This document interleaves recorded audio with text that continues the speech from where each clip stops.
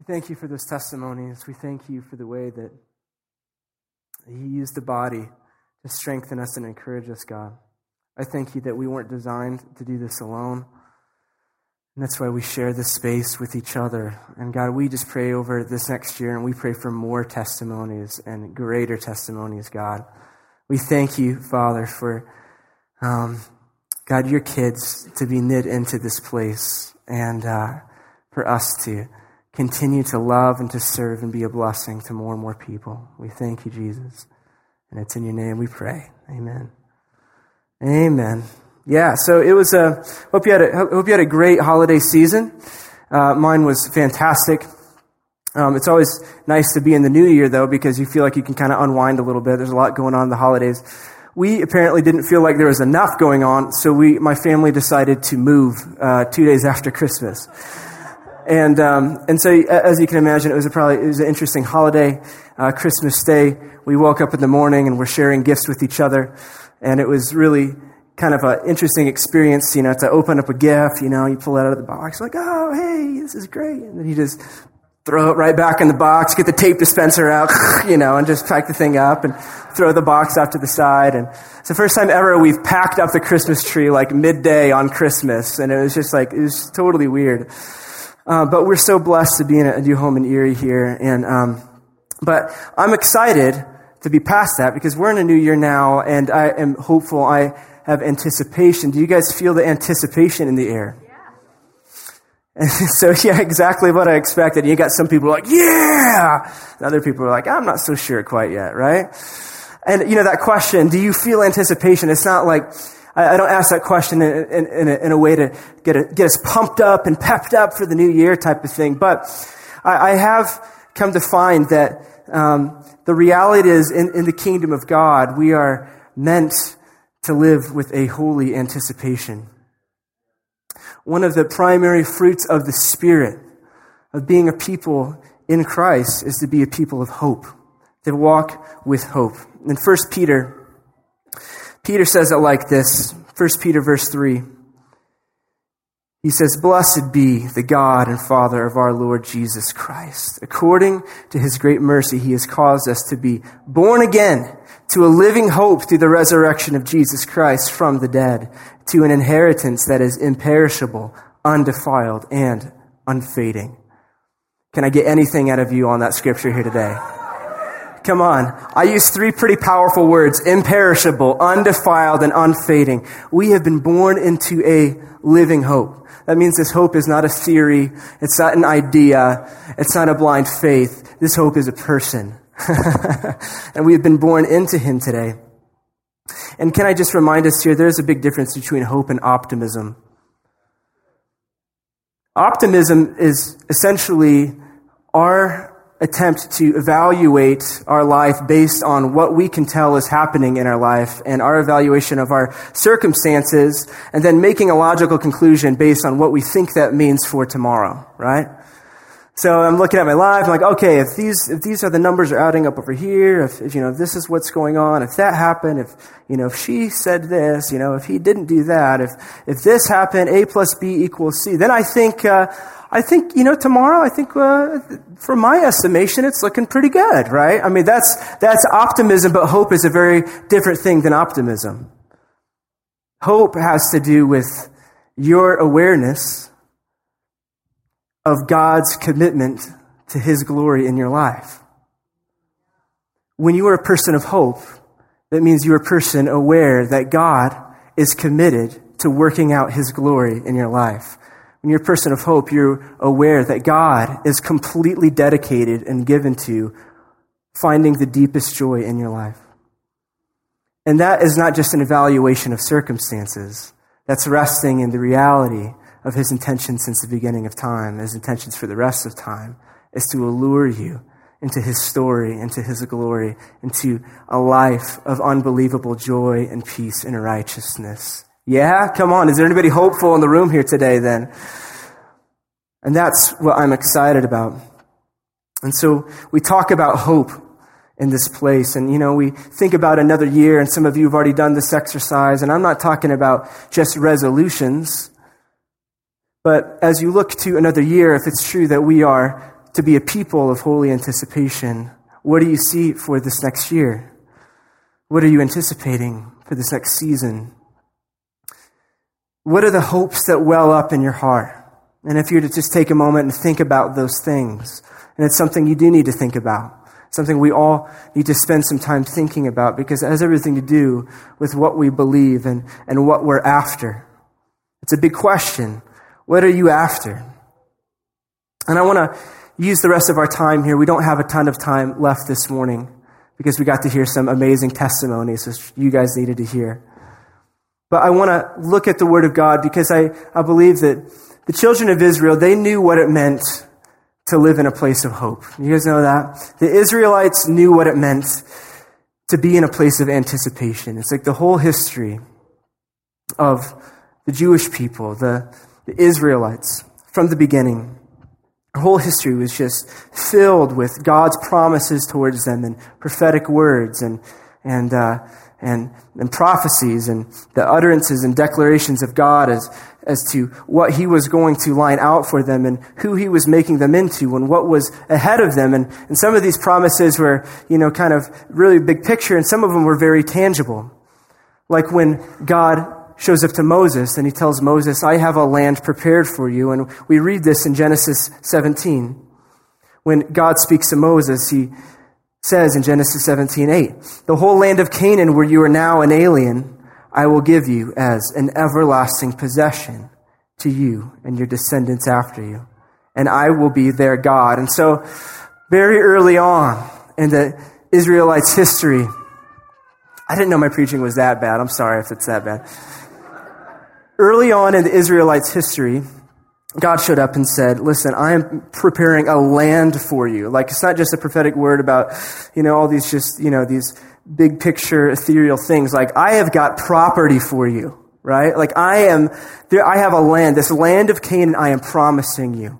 And it became known as the promised land. It's something that the people of God clung to. That's what they held on to. That's what they had always in their thinking, no matter what they were going through, that God has a promise and He's going to bring us into a land. It was just an unbelievable promise from God that He's actually preparing an entire piece of land for the nation of Israel to be a nation, to be His people. But, as we kind of look through a series of events and sequence of events, we know it kind of gets up and down, but they start holding on to this. So we read that God promises them the land of Canaan. And then shortly after that, if you just bear with me, I'm just going to fly through a little bit of history here. After that, as Joseph died in Egypt, the Israelites came under the leadership of a new Pharaoh, which he brought his oppression to the people of Israel. And we read that they're taken into captivity for roughly 400 years, taken into slavery, stripped of their identity, stripped of their nation state, stripped of everything that they held dear, and possibly even stripped of their hopes. But then God raised up a man named Moses, right? Read about Moses, who God raises up, and Moses reluctantly goes back into Egypt with a message from God that says, I need you to let my people go. They're coming with me, right? So Moses comes in a pretty wild, week or so in Egypt. I'm still waiting for that movie, by the way. Through a series of plagues and just the whole thing, God liberates His people, and they make their way another step towards the land that God has promised them. We read that they get taken out to the desert. And the desert became a time of testing, of refining, of God shaping His people. And it probably took longer than it should have. But nevertheless, God led them to a place called Sinai, where He would establish His law and the way that they would relate to Him and the way that they would relate to each other. And God, at Sinai, was able to reestablish their identity as a people, as a chosen race, as a royal priesthood, as a people for His own possession. Said, this is who you are. This is who I am for you. Now go take the promised land, right? And so they're like, oh man, this is it, right? It's right around the corner. This land, this Canaan, this thing that we've been dreaming about, that we've been hoping about. It's coming. And so then we read that God tells Moses, Moses, you're not the one to take him in there. I'm raising up another. His name is Joshua. He's going to lead the people to inhabit the promised land.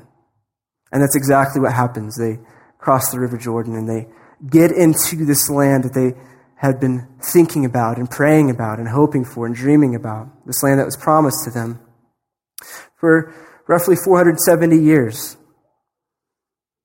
And it's interesting to read how this goes. And this is something I credit my friends Tim and Lori for illuminating this passage to me. And I believe this is something the Lord would want to point out this morning as well. As the people of God came into the promised land, it became time for them to split up the allotment of which tribe got what. And so there's 12 tribes in Israel.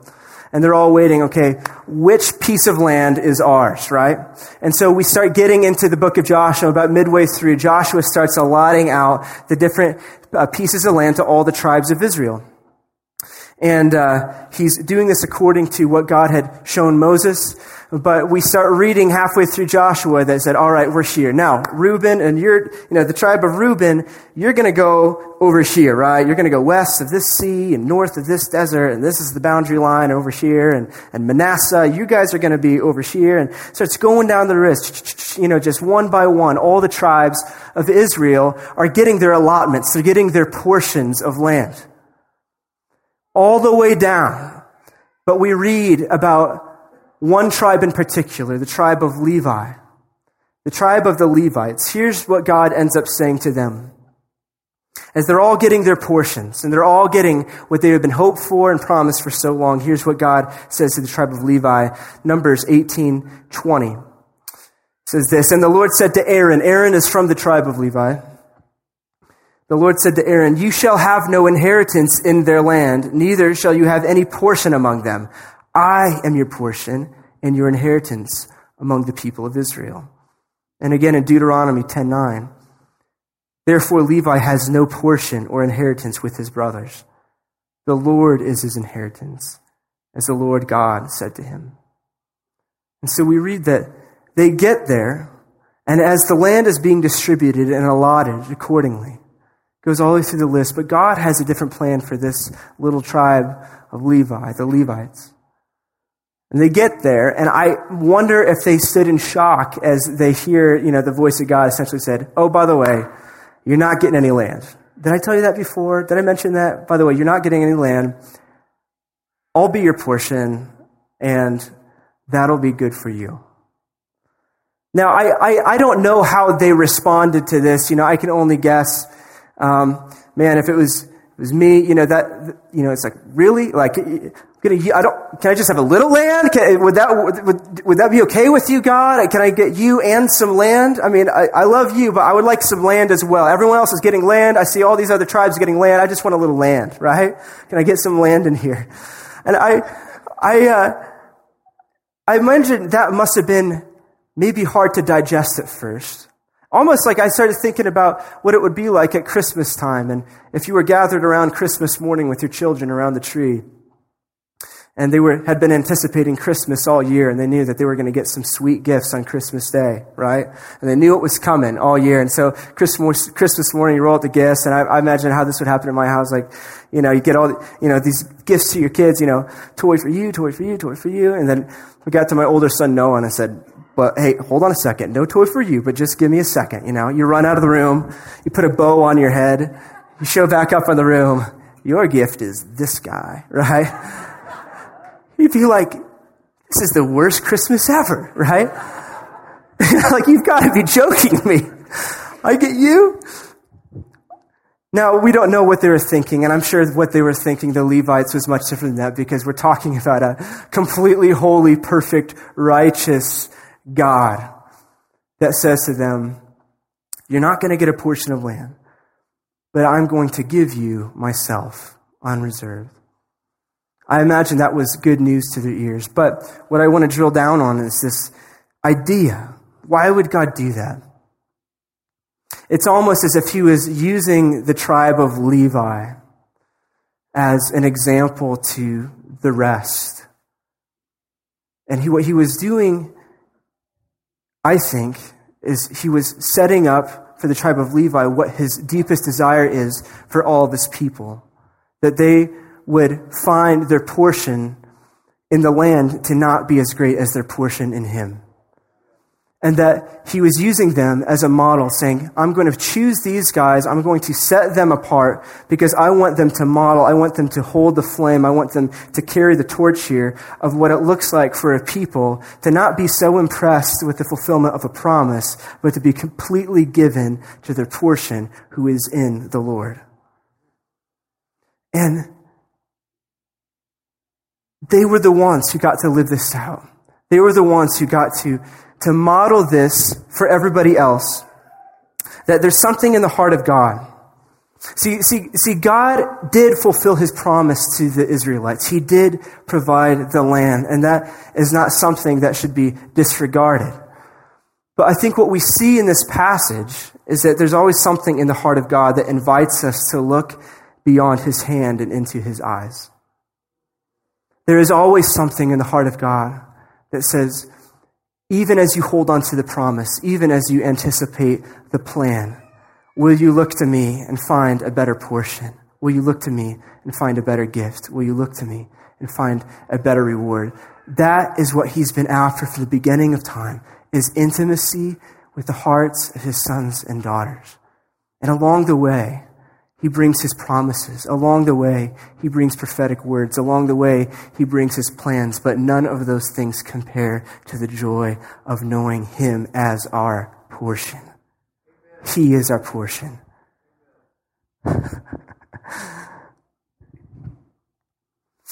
And this is what we read in other parts of Scripture.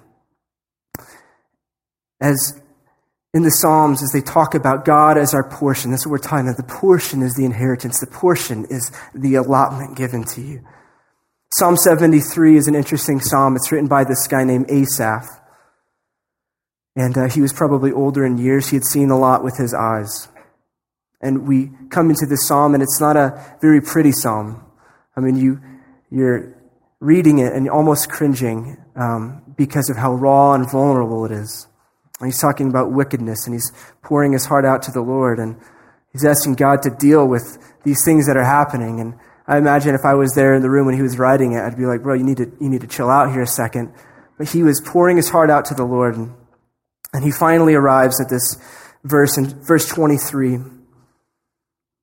He goes into, nevertheless, I am continually with you. You hold my right hand. You guide me with your counsel, and afterward you will receive me to glory. Whom have I in heaven but you? And there is none on earth that I desire beside you. My flesh and my heart may fail, but God is the strength of my heart and my portion forever. God, my flesh and my heart might fail. I don't know how things are turning out. My flesh and my heart might fail in this process, but one thing I know is that God is the strength of my heart, and he is my portion. He has given himself to me. If I have nothing else, I do know this. I have a portion in a good God. I might not get the land as everybody else, but I am completely content and satisfied that with my portion, I am still on the winning team. Come on, anybody in the room, just say amen right now. And then we turn to Lamentations, which again is a book of the Bible that we wouldn't put under the category of cheery. All right? It's called Lamentations. Jeremiah was lamenting. And even Jeremiah arrives at this place in verse 22. Chapter 3, verse 22. The steadfast love of the Lord never ceases. His mercies never come to an end. They are new every morning. Great is your faithfulness. The Lord is my portion, says my soul. Therefore, I will hope in him. The Lord is my portion, says my soul. Therefore, I will hope in him.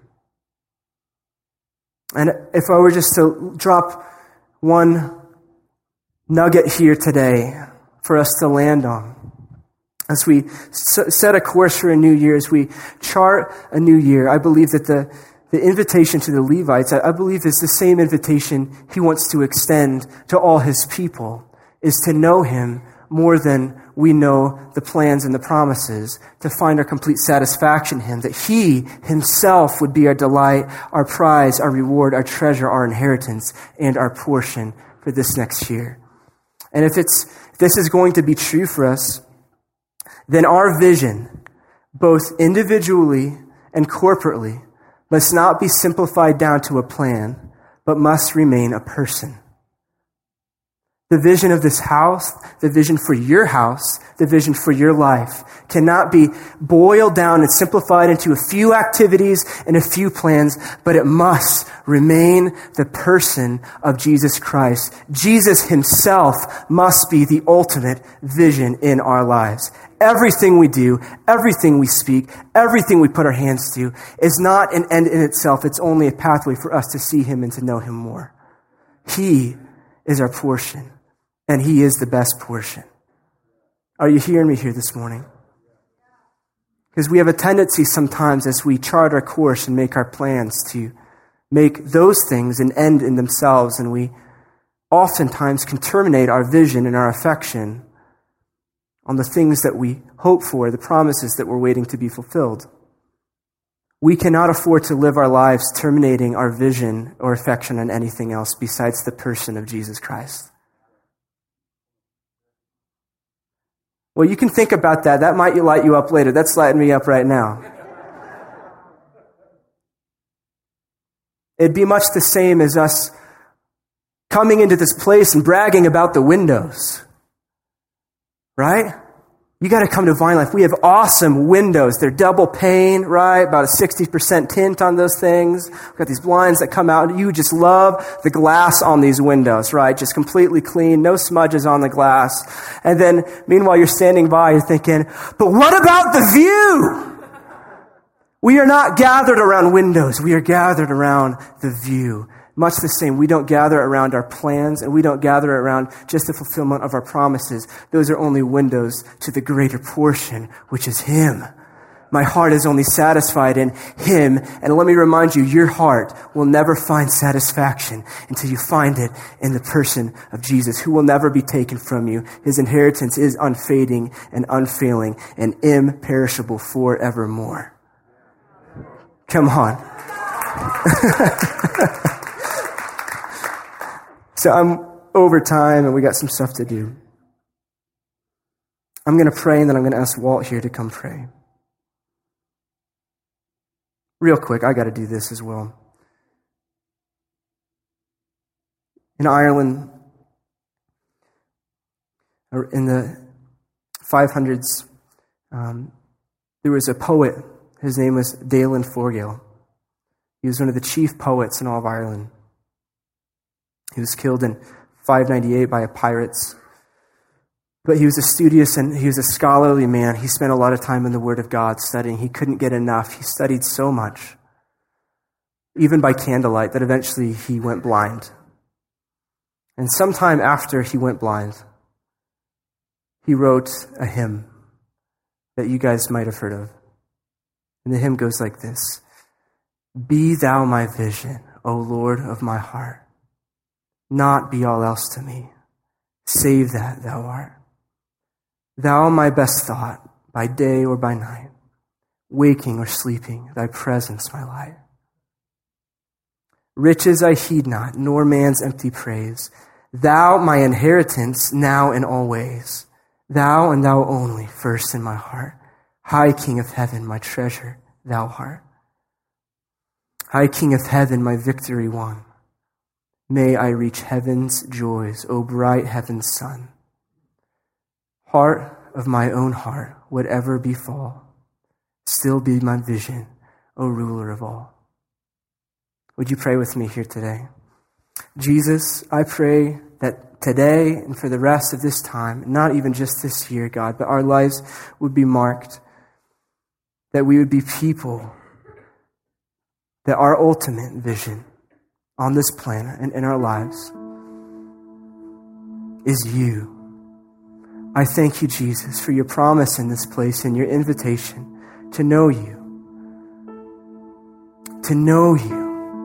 as our portion, God. I thank you, Father, that you're looking for those who respond to that call, those who say, man, I don't need the things. I don't need everything else. I'm fine with those things, and those things are awesome. But at the end of the day, the one that my heart wants is Jesus. The one that what my heart wants is Him. I'm fully satisfied in Him. I thank you today for that heart, God, that you are our portion. We thank you, Jesus, that for this year, Jesus will be our portion in this community, in this house, for every man and woman and child, for every home represented here. We pray for a portion of Jesus going all the way around, fully and unreserved, God, that we end this year, God, if no other outcome, that we knew you more, that we grew in you, that we grew in our affection of you, God. I bless every heart on a pursuit of you this morning. And God, we say yes to you, Jesus. We say yes to you in this place. We say yes to you in our lives. And God, we welcome your habitation. We mark this day, Lord God, at the beginning of the year with that declaration. Jesus will be our portion. Amen. Amen.